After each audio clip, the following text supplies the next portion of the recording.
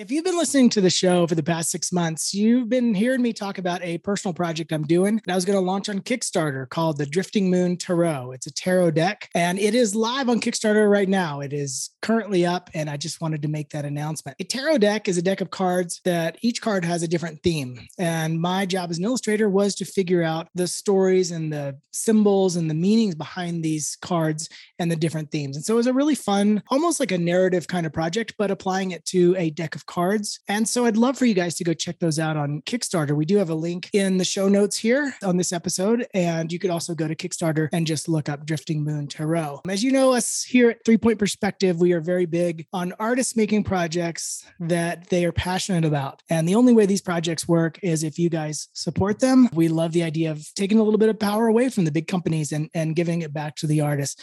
And that's what these things are. That's what this project is for me. I took the last 6 months off of commercial work just to do this project. And so I would love to ask for your support and your help. And if you like the project, share it around. I would really, really appreciate it. Okay. Thank you.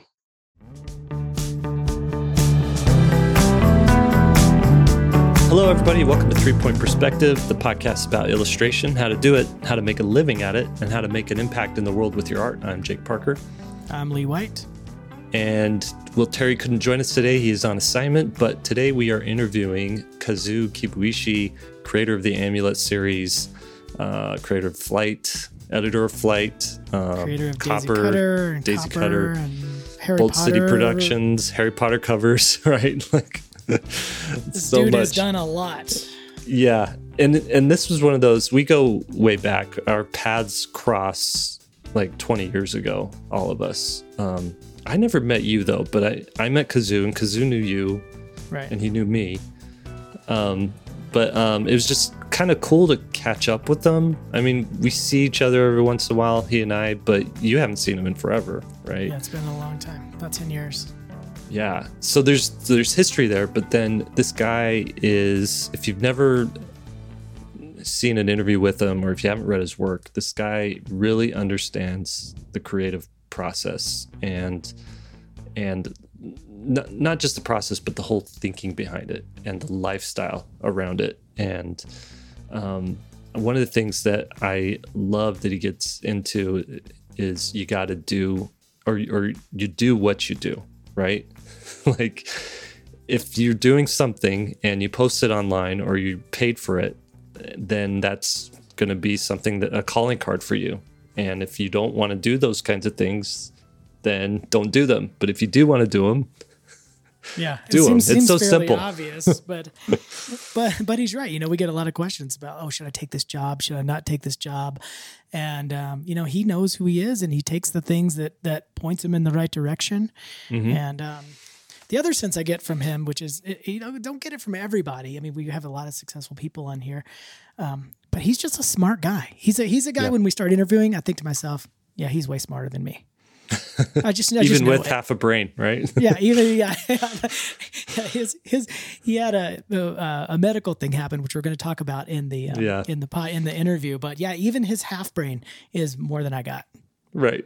Yeah, right. He's a smart guy. So don't beat yourself up too bad. I don't. I got a quarter brain. I do the best I can with it. Yeah. Same here. All right, let's get right down into it. Kazuo, so good to see you. You are in San Antonio now. Tell us, catch us up. What have you been up to since the pandemic started? Yeah, since the pandemic started, I had to shift gears like everybody else. I was friends with a lot of people in emergency management up in Washington State, where I lived prior to here. And so I did a PSA for the National Guard. I was just trying to do my best to help people deal with everything that was going on. Mostly trying to calm anxieties and calm nerves, because I thought that was probably going to be the biggest problem, more than the virus itself. I was more concerned about how people would react to the virus and everything that was happening. So I tried to do my best to keep things calm. I've been volunteering a lot of time in classrooms. I've actually stopped accepting honorariums for the past 2-3 years. And I've been donating my time back in exchange for them purchasing books. Actually, I asked them just purchase books for your students and give them to the students, and that will be the honorarium. And so I've been doing that. I've been doing that for the last couple of years. And that's gone over pretty well. So I don't know, and just doing little worksheets and things for teachers and parents who are having a hard time homeschooling. You know, Amy and I are kind of used to doing kind of hybrid learning. You know, for years we've been doing a little bit of that anyway. So for us, it wasn't a huge shift, but I could tell for a lot of parents it was a real challenge. So I just tried to get my stuff out there. I've been working on the last Amulet book, but at the same time, I wasn't going to push it out because I did notice that in the publishing world, there was a bit of a traffic jam. There was a log jam of books and just logistics. It seemed to be a big issue during this time. So I was not in a hurry to push more books out. I actually just slowed it down a bit, spent a lot more time on helping where I can. And trying to make this last book worth the wait. Cool. So tell us, like, this last book, number 9 of Amulet, it's going to wrap up the whole series, right? Yeah, I hope so. You hope so. But you're leaving the door open. There could be a 10 if you don't quite do it. There won't be a 10. Okay. But I have not ruled out a sequel series. And I actually... Wow. I already have it in mind, so it's already there. So is this? But there's so much stuff I have to do before I get to that. Yeah. Okay, so I'm curious. You've been doing Amulet now for 15 years, something like that. When was the first book? 2005. Close to it. Yeah, 2006 is when I think signed a contract to do it, or 05, 06 is when I signed my contract. The first book came out in 08. It came out the same month as Iron Man. So it started, Amulet is exactly as old as the Marvel universe. Okay. As the MCU. The cinematic universe. Yes, the MCU, whatever it is. Yeah, I've been doing it ever since. I didn't think it was going to be this long, right? But it turned into this thing. It's a monster. I'm curious, like that first book you did compared to book 9. What have you learned about making graphic novels? Oh my goodness! I mean, where do you want to start? We'll just sit back. You just talk for the next hour. What's the biggest takeaway? The big takeaway? Is it workflow? Is it storytelling? Man. I mean, I'm sure there's all kinds of nuggets. There are a lot, and the first thing that always comes to mind is pace. Is learning the pace of not just your work, but how your work is consumed and processed. And, one thing I learned from working on the Flight anthology concurrent with Amulet at the early stages of Amulet, I was doing 2 Flight anthologies and 1 Amulet book a year. And I did that for like 5 years. Right. And it was a bit much. And one thing I learned from that was that my pace was too fast. And that pace, ended up like physically hurting me, but also it did not allow the audience time to get on board. And so like with Flight, especially, we were so far ahead of the game, in my opinion. We were like, as Scott McCloud was saying, we were the future. And it did turn out to be fairly prescient, I think, if you consider the lineup of talent that was in there.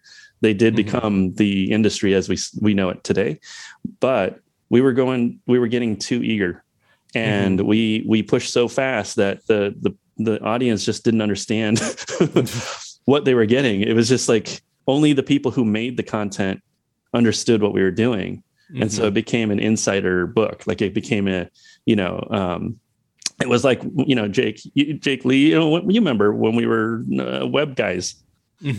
It was that crew, it was that group of people and that bubble that we had. We knew what was hot and what was going to be great, but the world still hadn't processed it. And so the thing that I learned the most is learning to relate what we do in our bubble, in our sphere, to the world at large. And how do they process what we do, and how do they use it in their day-to-day lives? Because you kind of think like, oh shoot, and I think social media feeds into this, but it's like, I haven't made anything or put out anything in the last 3 months. People are just like, what are they gonna think? I'm forgotten. When 3 months goes by like that in the eyes of a consumer, in the mind of a consumer, and really it's like, can they handle, like you're saying, anything more than what, a year apart? If it's a good, nice installment, how far should they be spaced out, right? Yeah, I mean, Amulet 1 sells better today than it did when it started. A lot better, wow. Now. And it's only so my book has never been a zeitgeist book, I think, like one of those ones that just became the popular book. I never really wanted to be that guy anyway, but the books just didn't hit in the way that a lot of others did. In fact, Amulet 1 did pretty poorly for years. It took a while for it to catch on. And so, there's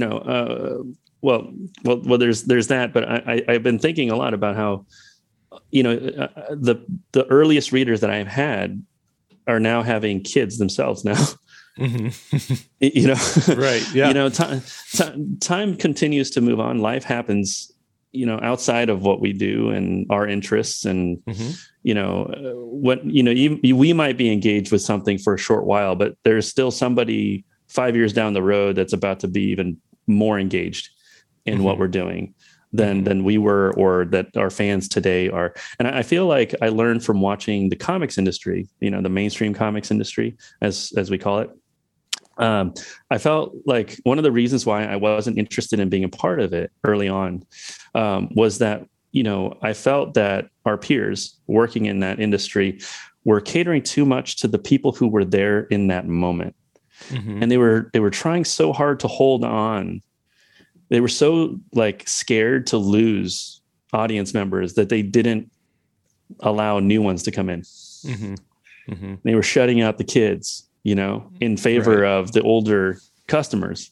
Right. When really a successful business and a healthy one would know that there's a cycle of life. Life moves on, and you have to generate content for the next generation and have them want to hand the keys over to somebody else instead of hold on to those things. And that's the thing that the reason why I didn't get into comics early on, when I actually got, I got asked to work on on some Image books when I was 16. And I was gonna be like Joe Mad, I was like, I want to be the next Joe Mad. And I looked at what they were creating, and I thought, this is going to be over soon. Because if I handed this over to my mom and my grandma, they'll be like, what are you doing? Yeah. What? And I'd be like, I don't know. It's like muscles and guns, grandma. That's what everybody wants, apparently. Well, the other thing too, that's the stark difference between, say, a Marvel book and maybe something at Image, or maybe what's happening in manga, is if a kid goes and sees Spider-Man and they're like, oh, I want to read the comics. Where's the Spider-Man graphic novel? Where do I start? And it's like, well, which version of Spider-Man do you want? Do you want to read the 1960s? Do we have access to that? And it's as opposed to something, say, Invincible, even though that's not the same age range, I would say it's way more mature. But if you want to read Invincible, you go get issue number 1, and you read until the end of it, and that's the Invincible story. And same with manga. If you want to read Bakuman, it's not all over the place. You don't have to piece it together. You just go get the first book, and Yeah, and right, and that I think that's all due to whether or not the book is corporately controlled or creatively creator controlled. You know, and you just mentioned Robert Kirkman's work, which is creator controlled. You know, right, and that's one thing that's great about Image, and why I liked working with them when we did, is that they did honor that that the works and the projects are in the creator's hands. Now, that also means that you have to sell the book too. Right. Well, that's what I was going to ask about for the early Amulet. You said that it didn't really have a lot of traction early on, but you've done so many of them. So was the publisher on board, even though sales weren't skyrocketing right out of the gate, and they knew 100%. The story was strong? 100%. Awesome. Scholastic is it was actually David Saylor in particular. Yeah. Who reminded me at the very start, knowing that I wasn't making money on Amulet. If I didn't have movie deals coming in for Amulet, if I wasn't working for like Disney, Google, and different places for my contract work, I really couldn't keep the lights on. You know, honestly, just because I was having to spend all the money to make the books, because I was hiring people to just try to get these things done super quick. So I was losing money. Just straight up losing money for years, for maybe 3 or 4 or 5 years, you know, just investing in Amulet. I don't think I made money until Amulet 5, if you want to know the truth. Wow. That's how long it took. But I found a way, you know, and David Saylor was always, you know, he had my back. And he'd always tell me, like, you know, when Joe started, and he would be talking about J.K. Rowling, said, when Joe started, you know, we went to this one signing where nobody showed up. That was my first signing, and I was there with David. And he said, this was the same. It was the same with Joe. And he said that it's just going to take time, Kazu, and it's going to take time for people to understand what you're doing and see it. And to hear that from the person that's publishing it meant the world to me. That meant like, I can trust this group, and I could trust David, and David trusted me. And so even when the books weren't selling incredibly well, in his mind, he'll tell you, if he was on here right now, he would say, "Oh, Kaz is full of it." The books were doing really well all along. But I think, you know, for me, I just had to make sure, like, I could pay bills, you know, and that wasn't happening at the time. So like maybe the books did well, you know, compared to a random book, like it was selling books. So it wasn't like a failure. But for me, like, seeing negative money was a very difficult thing to do for, you know, a good half a decade. Right. And so, yeah, it was like the forest from the trees viewpoint that David Saylor had. His vision has a lot to do with why we have graphic novels where it is right now. And, you know, he and Judy had the vision, and I came in alongside them and teamed up with them. And I think that all of us had this vision to see this very successful graphic novel industry. And in fact, it would have been so easy to see it if you just went to Japan and then came back, and then just go there, look at it, and then come back here and go, why are you guys not doing that? You know, so it was very easy to stay on board. Yeah.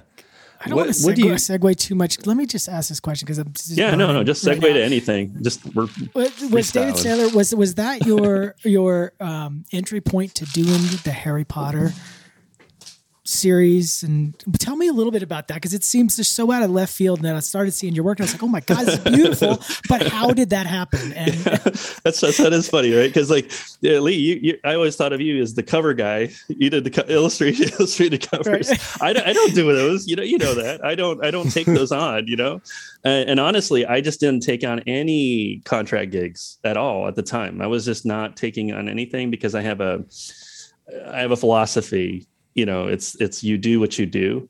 So even, you know, no matter what, like, if you decide to like start running down any track, it's going to be part of your tracks. It's going to be part of who you are. And if I started doing illustrated covers, then that was going to be part of my line of work, you know, and I had to, and so I was saying no to almost everything. So David Saylor was the one who came to me to ask me about the Harry Potter covers. And this is after they had already tried bringing in multiple artists and designers in New York City to come in and assemble a potential 15th anniversary edition, set of books. And I presumed that they were not happy with what was coming in, and they just nobody could agree on anything. So David, on just why not situation, he said he saw my Flight Volume 3 poster on his wall. And he said, "Why aren't we asking Kazu?" So he sent me an email and said, "Would you like to give it a shot?" And I said, "Sure," fully expecting not to get it. So I just, and I just thought about all the freelance projects. This is probably good for your podcast listeners. Actually, I thought a lot about my old freelance gigs. I've worked for so many. Like, I had this huge list of clients that nobody knows about. But that, like, back in the day when I used to do client work, I thought about those days again, and I thought, like, okay, well, what does a client want? Well, the client really wants to be involved. So what I did was I only spent 5 minutes per cover. On my initial run. So I would do 5-minute covers only, and just keep it at that. Whatever I can get in 5 minutes, that's what I was going to send them. And I sent them a set of, all of them. Like I did a set, and it was all rough. And then they looked at it and said, "Well, we like this one in that set. Can you do all of them like this one?" And that was Prisoner of Azkaban. And it's pretty much exactly as my 5-minute sketch was. It was like the easiest one for me to do, because I knew that scene. I just knew that had to be the scene. It had to, it's the scene on the lake, it's like the most important scene, I think, in all of Harry Potter, without giving spoilers as to why. But so I did that, and I did all of them kind of around that design. And then I went into a coma. When I had bacterial meningitis. Right. And that freaked me out, by the way. Wait, I don't know about this part.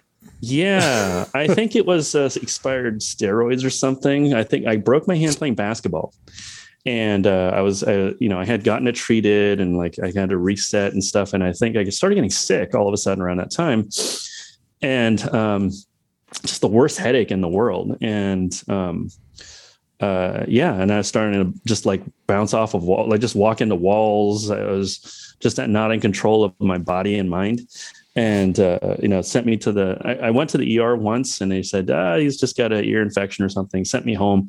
And then later on that night, I was in an ambulance going to another hospital. And then they said, we've seen this before. Somebody just died like a couple of days ago with the same thing. And they said, we don't need to check. We just need to just treat it. And so they put me in a coma, and then, I was on a spinal tap, and I woke up about a week later, about 50 or 60 pounds, like lighter. Did you know what was happening at this point, or were you just kind of totally out of it? I was pretty out of it. I do remember little bits. I remember coming back to life. Like I felt like I died. That whole experience was a real life-changing thing. Because it did feel like I had a choice. Like I felt like everything's slipping away, and it was very peaceful. I've told this to a few people too. Like I just felt like, this is it. It's over. And like it was like the whole world started doing the. You've seen Interstellar. Like that whole accordion world thing. Right. That was actually happening in my brain. I don't know, whoever did the research for that, I think they did a pretty good job about what inner space is like, because that's what it felt like. The hospital walls were moving, everything was moving. And I just felt like I was going away.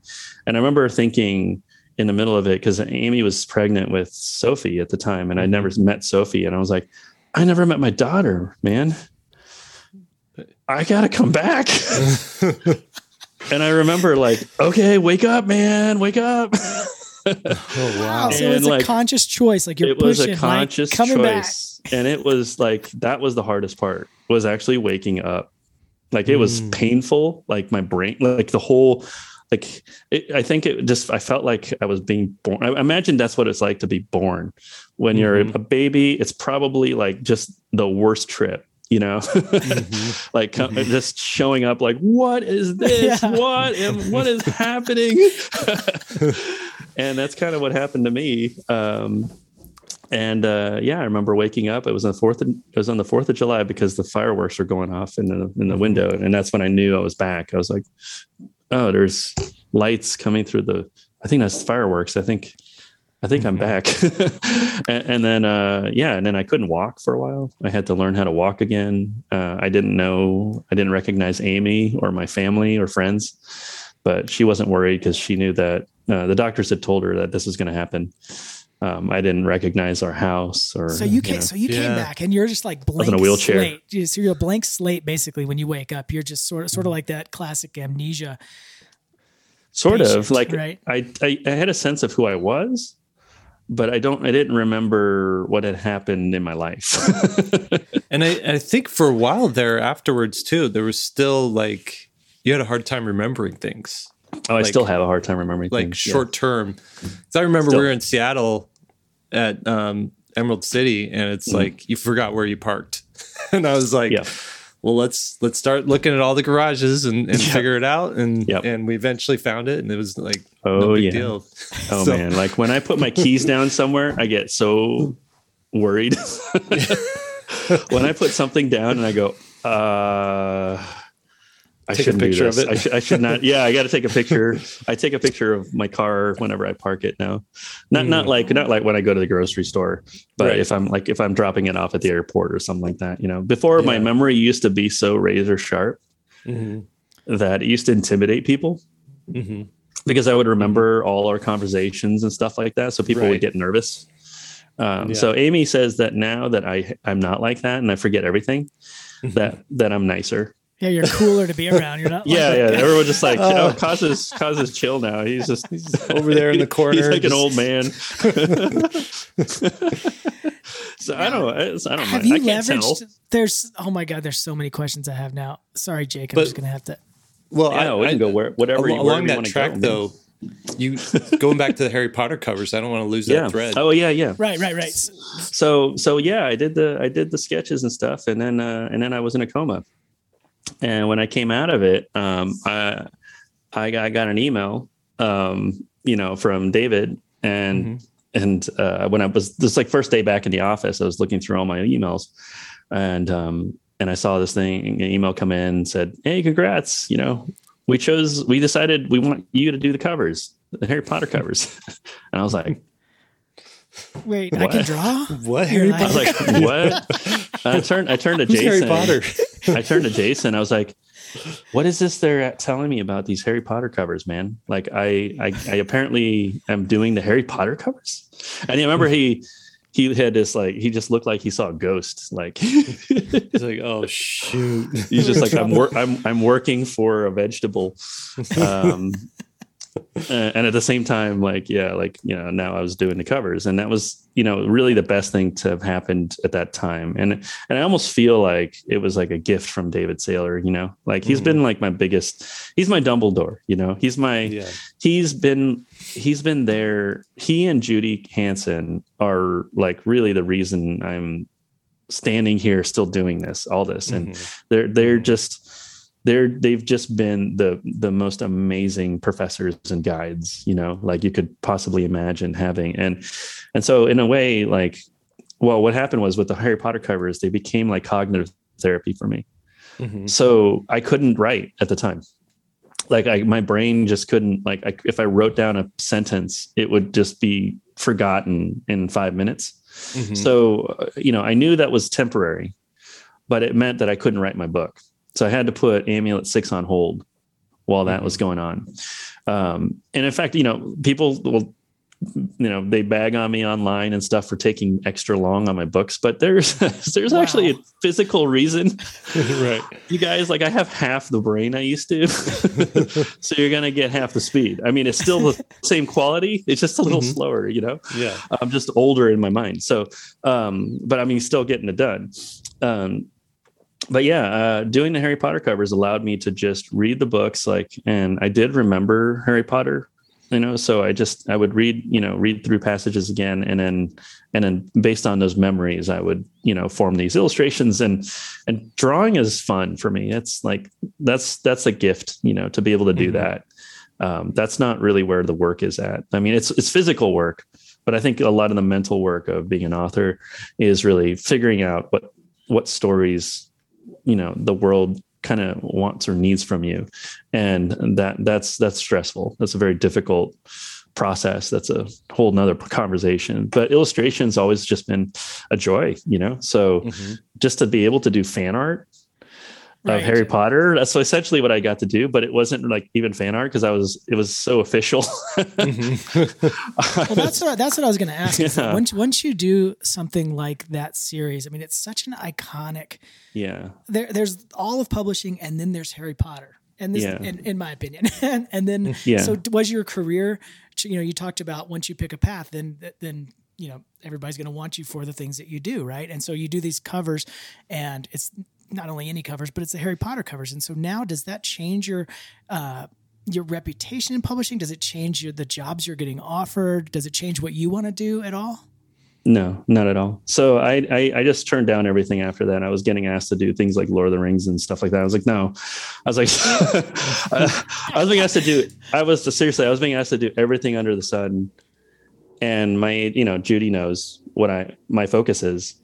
My focus is I'm not here for doing illustration gig work. I actually didn't care how much they paid me, honestly, for Harry Potter. It was a decent amount, but it's not, I'm into creating my stories and creating my worlds, and those things, they maintain equity. They exist, beyond, they continue to live beyond the work that I do. If I just do the illustrations, that's just jobs, Right. You know what I mean? So maybe not for you, maybe you have some good deals going on, but I didn't ask for royalties from Harry Potter. I just didn't feel like I have a philosophy, and that is you do what you do. And once you start becoming somebody who does that for a living, then you are making that conscious choice, and you're going to run that path. It's like another choice I'm going to have to make very soon is movies. How much do I want to be involved in that, and how much do I want to go back to doing that, because that's what I used to do. And I've been having to think about it a lot lately, as we potentially start working on Amulet movies, which I can't talk to you guys about too much. Okay. It's interesting. The way that you answer that's interesting, because we've been doing these interviews for a little while now, and it's the one common thread sort of that I've seen through. We're interviewing obviously successful people, and the one common thread is that they know who they are and who they're not.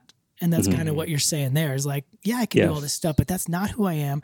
And then it benefits you in the long run, even though I know our listeners are probably like, oh my God, I want to illustrate Lord of the Rings and all this stuff. If you deviate from that kind of truth, your own personal path, then, it might be short-term gain, but we're in this for the long term, right? I mean, it's a marathon sort of. Well, the hardest decision I ever had to make was walking away from directing the Bone movie.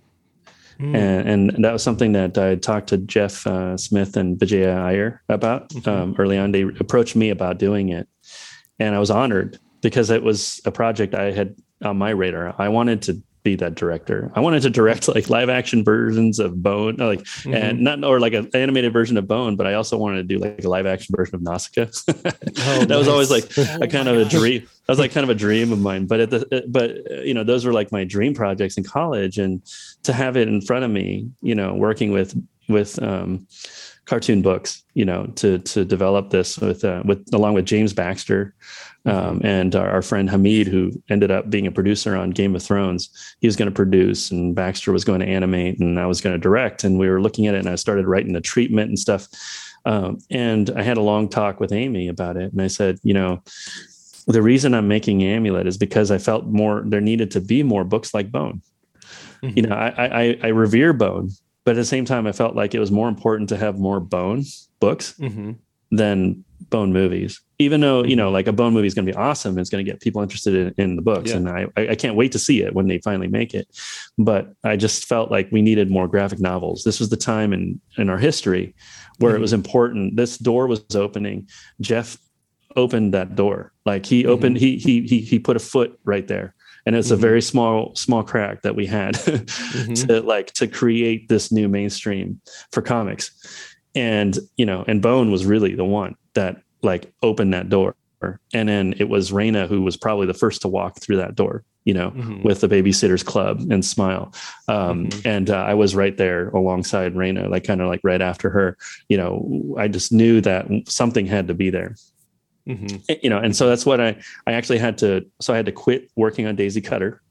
That was the series I was working on at the time, and I had to stop working on a Bone movie. And I had to make a conscious effort to work on a project that wasn't making me any money. And that was Amulet. But I've done that before a few times in my life. I just knew that it would work out if you had a vision for it, and you could see, you can see how it would be more successful than all the other things.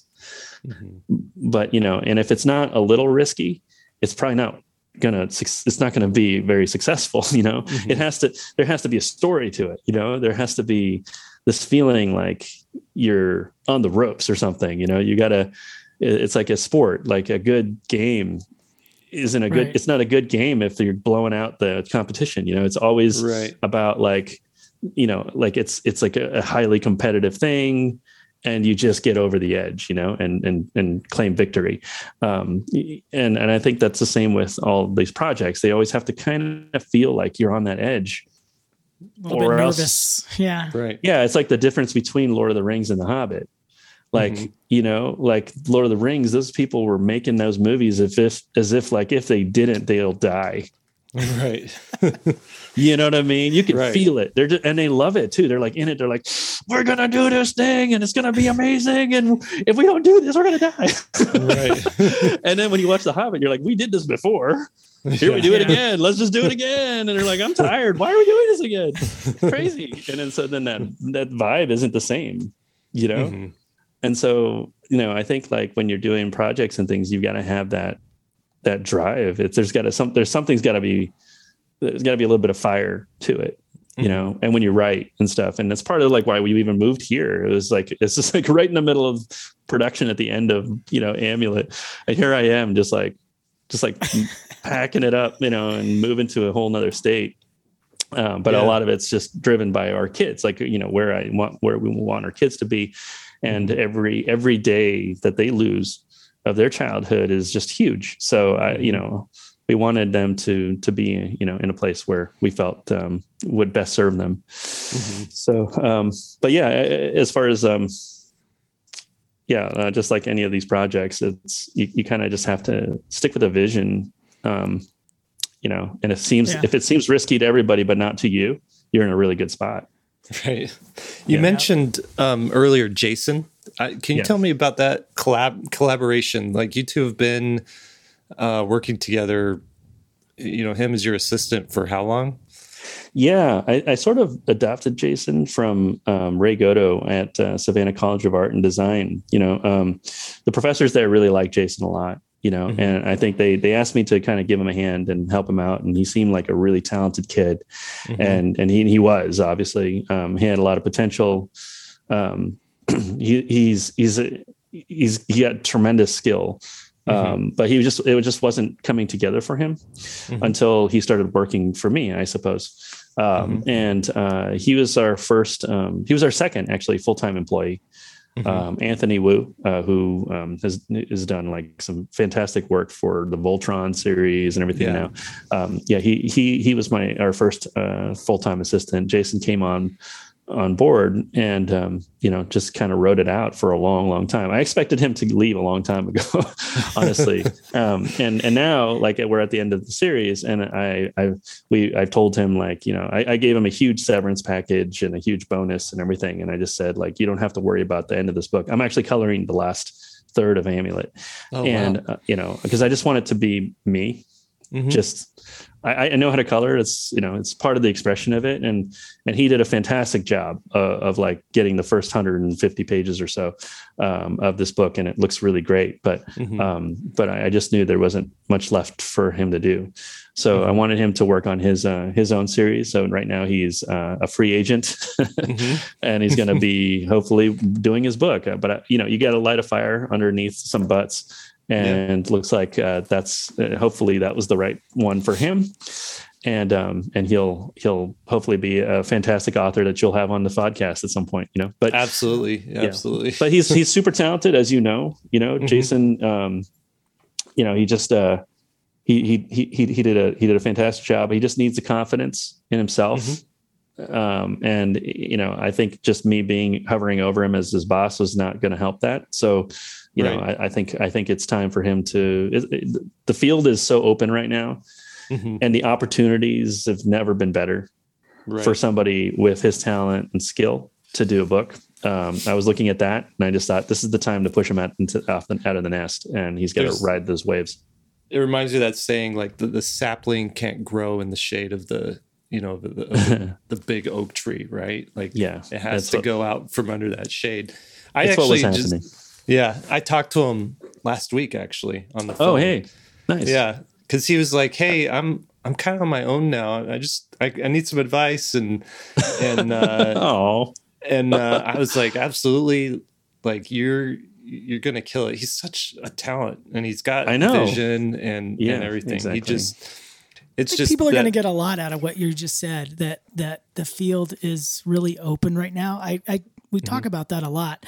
Me, Jake, and Will, that at least for me, I've never seen it. So, they're accepting of different genres, different styles, crossing styles and crossing genres. And there's so many ways to get work out there now, as opposed to when we were all getting started. You kind of had to go a little bit traditional. I think it was kind of modifying it the early 2000s, but now there's so many places to go. And then, talking about what you were just saying, that there's no guarantee. And I think people want to know for sure, like a lot of students when they're starting out or young professionals, that they know 100%. And what you're saying is there's a ton of opportunity and it's not going to feel guaranteed. If it feels guaranteed, you're probably doing it wrong. Right. No, seriously, because it's usually that's when I feel like the ground's going to fall out from under me. If everything's working out like exactly as you could plan it. Right. I don't know. There's my spidey sense usually tells me you got to be careful. Something's off. You're doing something that's been seen before. Chances are. Well, it's just better to be like kind of always on your toes and be prepared to like adapt and, to change your way of thinking and stuff. Like, it's like, I think sometimes about like filmmakers like Wong Kar-wai when he was doing Ashes of Time. And during that time, I think he was having a terrible time making this big epic action thing with like, it was like one of those big wushu epics, and, I think he just needed a break and he ended up just shooting Chungking Express in a market when like on his break time. And then that became the film that made all the money and like all the acclaim. And, it was the little movie, but the big movie was like kind of considered laborious and kind of boring and not so great. I think that says something about the creative process, that you kind of want to be like a fluttering bird and not like this tank trying to protect, like this turtled in tank that's protecting an idea, like that's not going to inspire people. Right. So I think you have to live that way too. And, that's part of like everyone was like, what, you're moving Texas, like right at the end of your book, what just finish your stuff? I'm like, well, time is of the essence, guys. You got to just go do the thing. And in Amulet, like it's also about finding a home and stuff and deciding where to be. So if we're in a state of like not knowing like where we're going to, like we're in the transition period of some kind, then it's going to affect the writing of the book. So one of the reasons why we decided to wrap up early and move here earlier than we thought we were going to move was actually for the writing process of Amulet. It was to protect the book. Otherwise, like I would just write a worse book if I waited. So yeah, it's not convenient. Life is just not convenient, and you're going to have to learn to live with it. And the people who are best at dealing with the fire when it's in front of you, and you can like turn it into magic, are the people who are going to do the best in life in general. So there's no like perfect setup, no perfect situation to make the thing that you want to make, right? You don't want it. Right. Like whenever I had a perfect setup, I just felt like it was a trap. It's a great way. I wanted to ask you too. So Amulet, sort of, you said it was timed right with Iron Man. It's sort of the MCU. Like that also is, I would say, like the time where we see the spark and then the entire forest fire of social media taking over the world, right? And I noticed these years that you've been like conspicuously absent on social media. I just want to know, like, and until recently, I kind of see you on Twitter and I kind of see you on Instagram from time to time. But what went into that thought? Like, why avoid it? Well, I use social media, but you pay for everything that you do, and if something isn't charging you money, then they're making money off of you somehow. So I'm just not into, helping corporations make money just because, I'm bored or I'm nervous or something, or I need somebody's feedback. No, I don't know. I'm on social media for the network of teachers and librarians that are on there.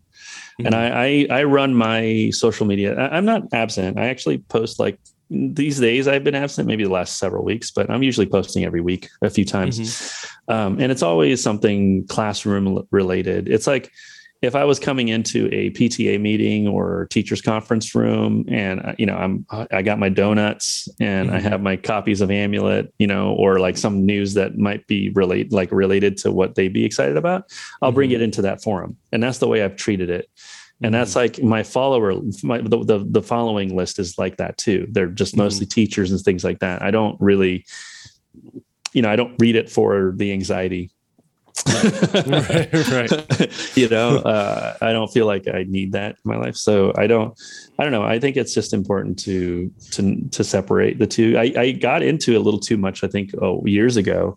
And, I was just like fighting people online sometimes. And I was like, what is this? Yeah. What is going on? Like, I don't think these people would ever pick a fight with me in real life, but they just have the social media courage to do it through anonymity. Right. But in real life, they'd probably not even, say a word, so it's not real. That world is not real. Like all those fires that you see on there, they're not real. But you can find what's going on with people when they have problems. You can probably find out about that by reading social media, because there are a lot of times people who are in trouble will broadcast it. So I sort of see it as a thermometer for mental health. And but I don't really look at it as a propagating my stuff type of tool. Right. You could use it. It has helped for book signings. I'll say that.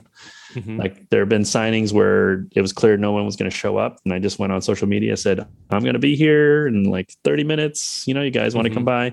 And every single time I did that, at least like 2 or 3 families would show up because of it.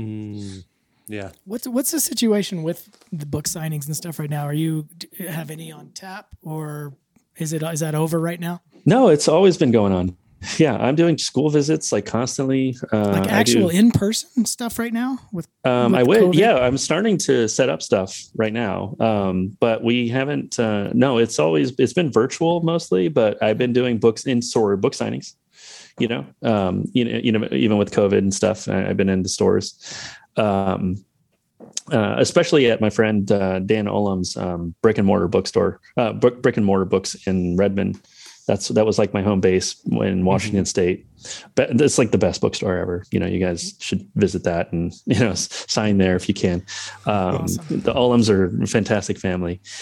But yeah, I just keep the books alive. One of the things that I didn't want to do too was like put too much energy in creating more content at the moment, because I've got the movie stuff that will probably happen at some point. And also I did want to see how perennial my books are before I moved on to my next series.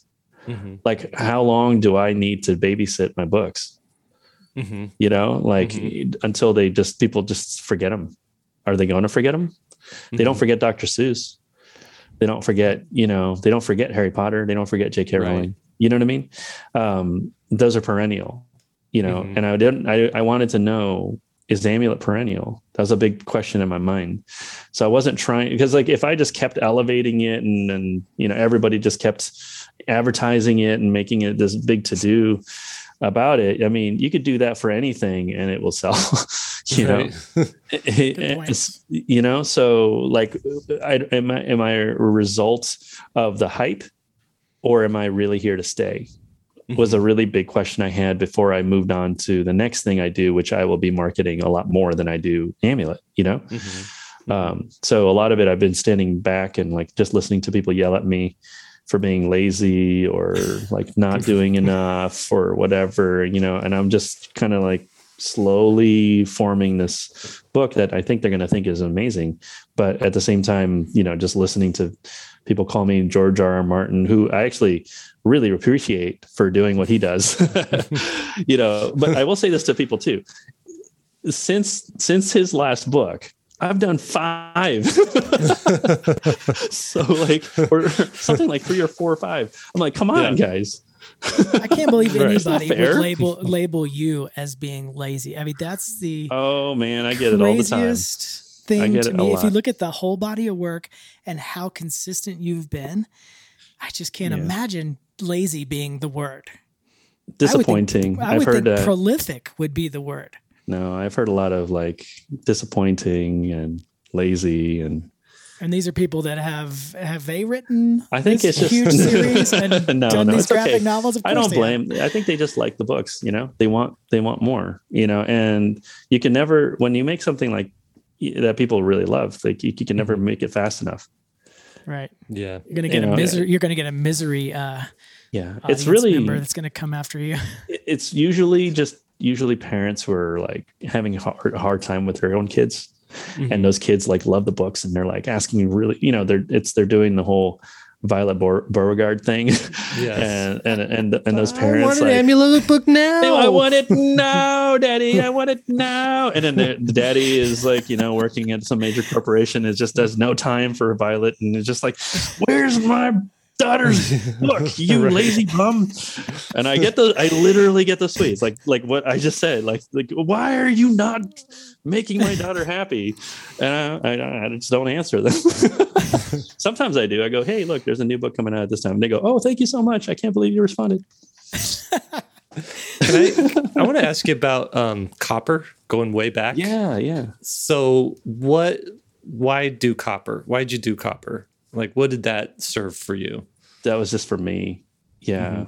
It was like, I drew the first Copper after I left the field of architecture. I had like a really nice job in architecture as a graphic designer. 9/11 happened. And I was in the office, and I think it's just the way I talk or something. But people, like, I was the youngest person in the whole office, the whole thing.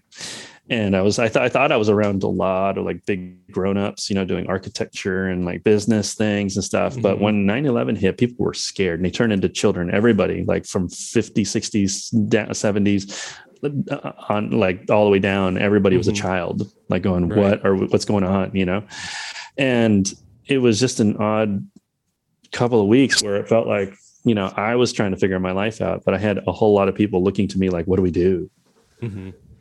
Like to me, and I'm just like, I'm like the most junior guy here. I don't know. Like, how would I know? I don't know. And but I put on airs. Like I could tell them like, oh, let's calm down. It'll be fine. Blah, blah, blah. We'll do this. And, don't worry. It'll be okay. It'll resolve itself. And I had like a nervous breakdown after all that. Just too much stress. Just didn't sleep for several days. And I ended up just quitting architecture and just was sitting at my parents' house for a number of months, just went home, after like I was supporting my mom and dad at the time with my job and everything. And I just couldn't handle all the stress anymore of like supporting my parents, supporting all these corporate folks. supporting everybody. And I was in a terrible relationship at the time. And and then that broke off as well. So that was good. And so I just had to reassess everything and try to find some kind of bearing. I had to find like some kind of foundation again. And I drew a little sticker of a scared boy and a scared dog. Mm-hmm. And I thought, this is what I feel like right now. And I was like, hey, look, I have the sticker thing. And then I had a friend call me or email me and said, hey, I've got a friend who has a Asian American magazine called Yoke. And they're looking for some stuff to put in there. And, I know your comics are good, so they can't pay you, but would you like to put a comic in there? I said, sure. What kind of size do I have? And they said, you got a square this big. And I was like, okay. And that became the first Copper comic, that black and white one. Mm-hmm. And I just drew a drawing of a boy being scared. I was like seeing people's dreams turn into war. Mm-hmm. Right. And that was the concept. And then from there, I did a bunch kind of like that because the Iraq war was starting up around that time. And I was watching it like horrified. I was like, what are people doing? What are they doing? Like, could you guys not see that this is a mistake? Right. This is a disaster, you guys. And, it's like one mistake after another. And I know that now this just is something that happens in our world. Like historically, it's like every 10 years, I'm like waiting, like what's the new big mistake that's going to like create more mistakes, and then, And so Copper was a response to that because I felt like I had no voice. I had no way to combat it. And so I put it online, and then it's just garnered all this attention. And two of the first people that contacted me were Scott McCloud and Jonah Vasquez, of all people. Like those two, like said, like, "Who are you? This is amazing. We love Copper so much." And I started making friends from just that. And I was looking at your site, Jake. Agent 44 was like one of the ones I went to. I was like, this guy's great. Like, I like his stuff, and it's positive, and the art's great, and became a huge fan. And I was like, you know what? I'll do a site like I remember it was you and Derek Kirk Kim that made me feel confident because I felt like I was at like a professional level, but then I thought putting it on the web just didn't feel that professional at the time because you just didn't see it.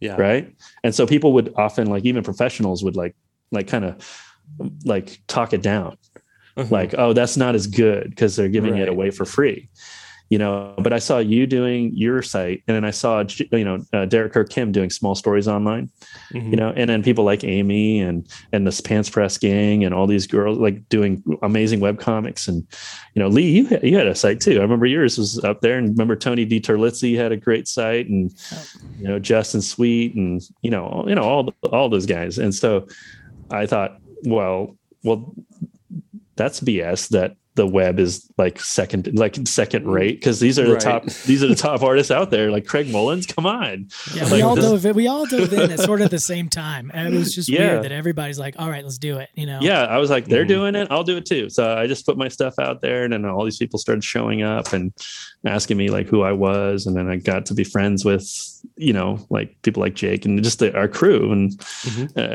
all that stuff that's happened. Lee, you were at Art Center when we started Flight.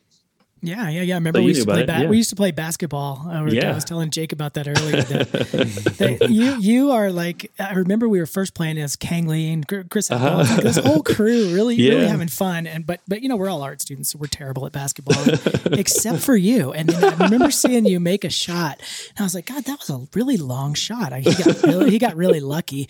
And then somebody passed you the ball again, and then he drained another one and another one and another. I was like, oh my God, he's actually really, really good. And me and Kang are running around. Nobody passes us the ball ever. They're spastic, short kids. Oh man, Kang is the life of the party, though. Times. There's nobody with more confidence than Kang Lee. Yeah. He can back it up, though. Yeah, he can draw. Yeah, but he's awesome. I love Kang. Yeah, that whole crew was a good crew. All together at the same time. And then everybody kind of dove in and just went all in for online stuff. And being the one common thread I see from that whole group of bad basketball players, except you, is that we're all very entrepreneurial, very open to like, hey, what is this over here? Well, I'll just give it a go and see what happens. I'll put this out there. I'll try it, even if there's no money involved, or even if it's a lost leader kind of thing. And it ended up sort of working for everybody in its own way. Yeah, it was a good group. I mean, and it included Ben Zhu as well, who started Gallery Nucleus, and I mean, and then I guess Dan Santat was like kind of in the periphery as well. Dan was out there doing his thing. Yeah. Mm-hmm. So that art center class was really strong. Did some really, they've gone on to do big things. Yeah. All over the place too. All kinds of different media, all kinds of different storytelling. Yeah. It's cool. Yeah. Going back to Copper, I kind of feel like that was your, how long did it go for? You did it for how many years? I actually did them recently. So it hasn't stopped. I don't know if you know. You can go to my website, and I just quietly put them up. I'm there right now, and I was like, wait, I didn't see this one. Yeah, there's a couple of new ones. I'll just put them up every now and then. It's not for money or anything or views or clicks. So if I feel like the world needs a Copper comic, I'll put it out there. But I feel like early on, though, it was sort of like training ground for you. Kind of, yeah. Oh, mainly for coloring. Because I didn't know how to color anything. I didn't go to art school. Mm-hmm. And through college, I didn't do anything but black and white work. It was just ink and Prismacolor with black and white Prismacolor stuff. I'd never done color. And so, who taught me to color was Kang. Mm-hmm. I sat down, and I was starting to work on Photoshop, and then Kang just came over and he said, like, I told him, like, I don't know how to color anything. Can you show me? He said, oh no. He's like, no, dude, like you can color. And I go, what do you mean? I don't color anything. He's like, but you understand values. You understand black and white. It's all good. So just do the same thing, man. The color wheel. Wow. And that was your 4 years of art school. Yeah. I mean, I was just like, okay. Yeah. But all you have to do is that, you understand value, you if you get light and dark, and then you get your, you understand where you are in color on the color wheel. And then I would add temperature is my biggest thing, is like whether, how hot, how cold you want to go. And how, where you want to mix it. And, you have those three things. That's all you need. And from then on, it should be about expression, not about technique, because technique is subjective. So, after that, like I was good to go. And I started, the Flight Volume 1 cover was actually the underpainting. That illustration was done by Kang. So I did the drawing, but I didn't know how to use Photoshop with like a tablet or anything yet. So Kang did the underpainting. But then when we did the revised version, the red cover, that was me painting at that point. And so it was really neat to see like how much I had learned since the first time. When we went back and redid it, I was like, oh, now I know how to paint and stuff. And then I was doing the Harry Potter stuff, Right. I like that you're open enough for asking for help. Cause I feel like a lot of times people hold on too tightly to their own skill set and they can't ask for help. And I've even had students where I come over and do like a little bit of an underpainting or something like that, just trying to help them out. And they're like, okay, I can't use that because that's yours. Oh, what? No, man. It happens so much more than you think it would. But I love that you, and me and Jake and Will do that all the time. We'll shoot each other a JPEG and we'll paint on top of it and send it back. And like, so I just think it's important that people hear like pros don't, there's always your skill set and there's always other skill sets that you can learn and that you're open enough to ask. And then, have the benefit of having Kang be, one of the greatest artists of all time. Right there. He's just sitting there with like no shirt on in my bedroom, just like painting, because he's like in Vietnam, he's just like, oh, it's hot in here, man. Yeah, painting in the corner and then just like making like a Michelangelo masterpiece.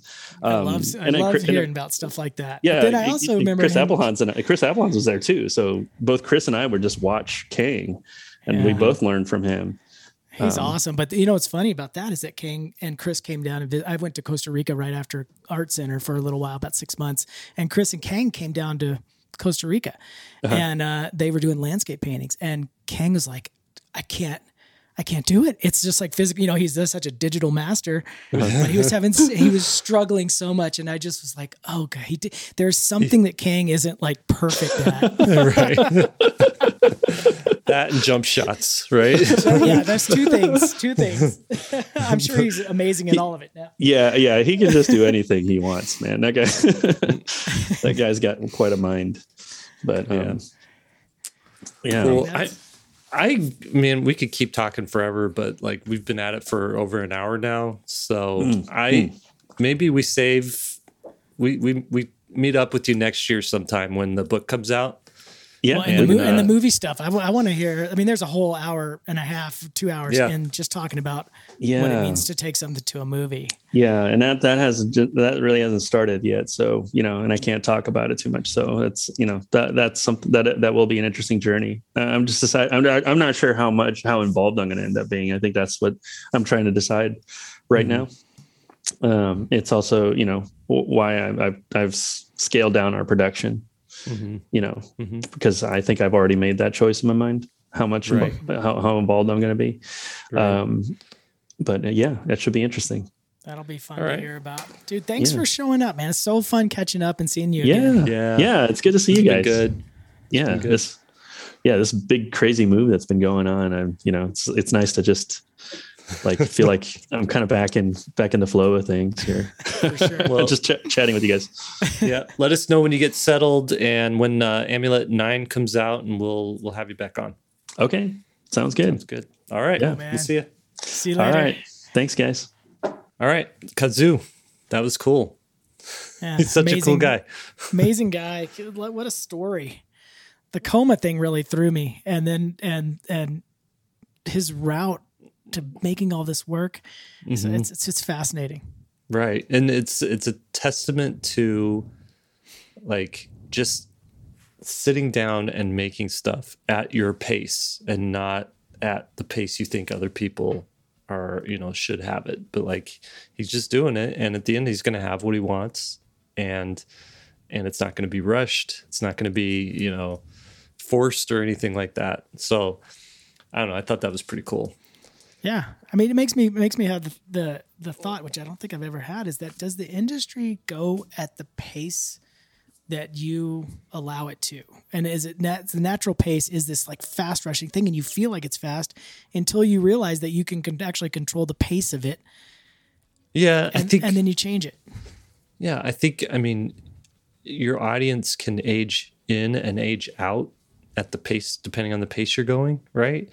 But at the end of the day, when you have a full like library of books there, something, to do, like to read and to consume, a new person exposed to it is just going to like, they're not going to buy one book. They're going to buy all the books. Right. So it's like, I think he's wise in that he's created a perennial sort of seller, because there's always going to be people aging into that level of graphic and they have novel. So much content. It's so awesome. It makes me so jealous that I just don't have the staying power with one project, because I'm just bouncing all over the place. Right. To give people that, 9-volume. Right. And there's just so much more I wanted to go. We got to have him on again. There's other stuff. Sure. We didn't get into Daisy Cutter. We didn't get into, you don't know the story about his grandfather and what he did, for World War II, I believe what it was. Fascinating stuff. Anyways, okay, I'll take us out. All right, everybody, thank you for joining us. 3 Point Perspective is made possible by svslearn.com, where becoming a great illustrator starts. Your hosts are Will Terry, Lee White, and I'm Jake Parker. Will Terry couldn't join us today. He is on assignment. However, you can find his work at willterry.com and at Instagram at willterryart. Lee White is at leewhiteillustration.com and on Instagram at leewhiteillo. And I'm over at mrjakeparker.com. You can find me at Instagram at Jake Parker. Podcast produced by Daniel Tu. That's danieltu.co to go to his website. Special thanks to Master of Production David Bro, Keeper of the Curriculum Austin Shirtliff, Chief Operations Officer Lisa Fott, and a thank you to Lily Howell for our show notes. Now, go draw something.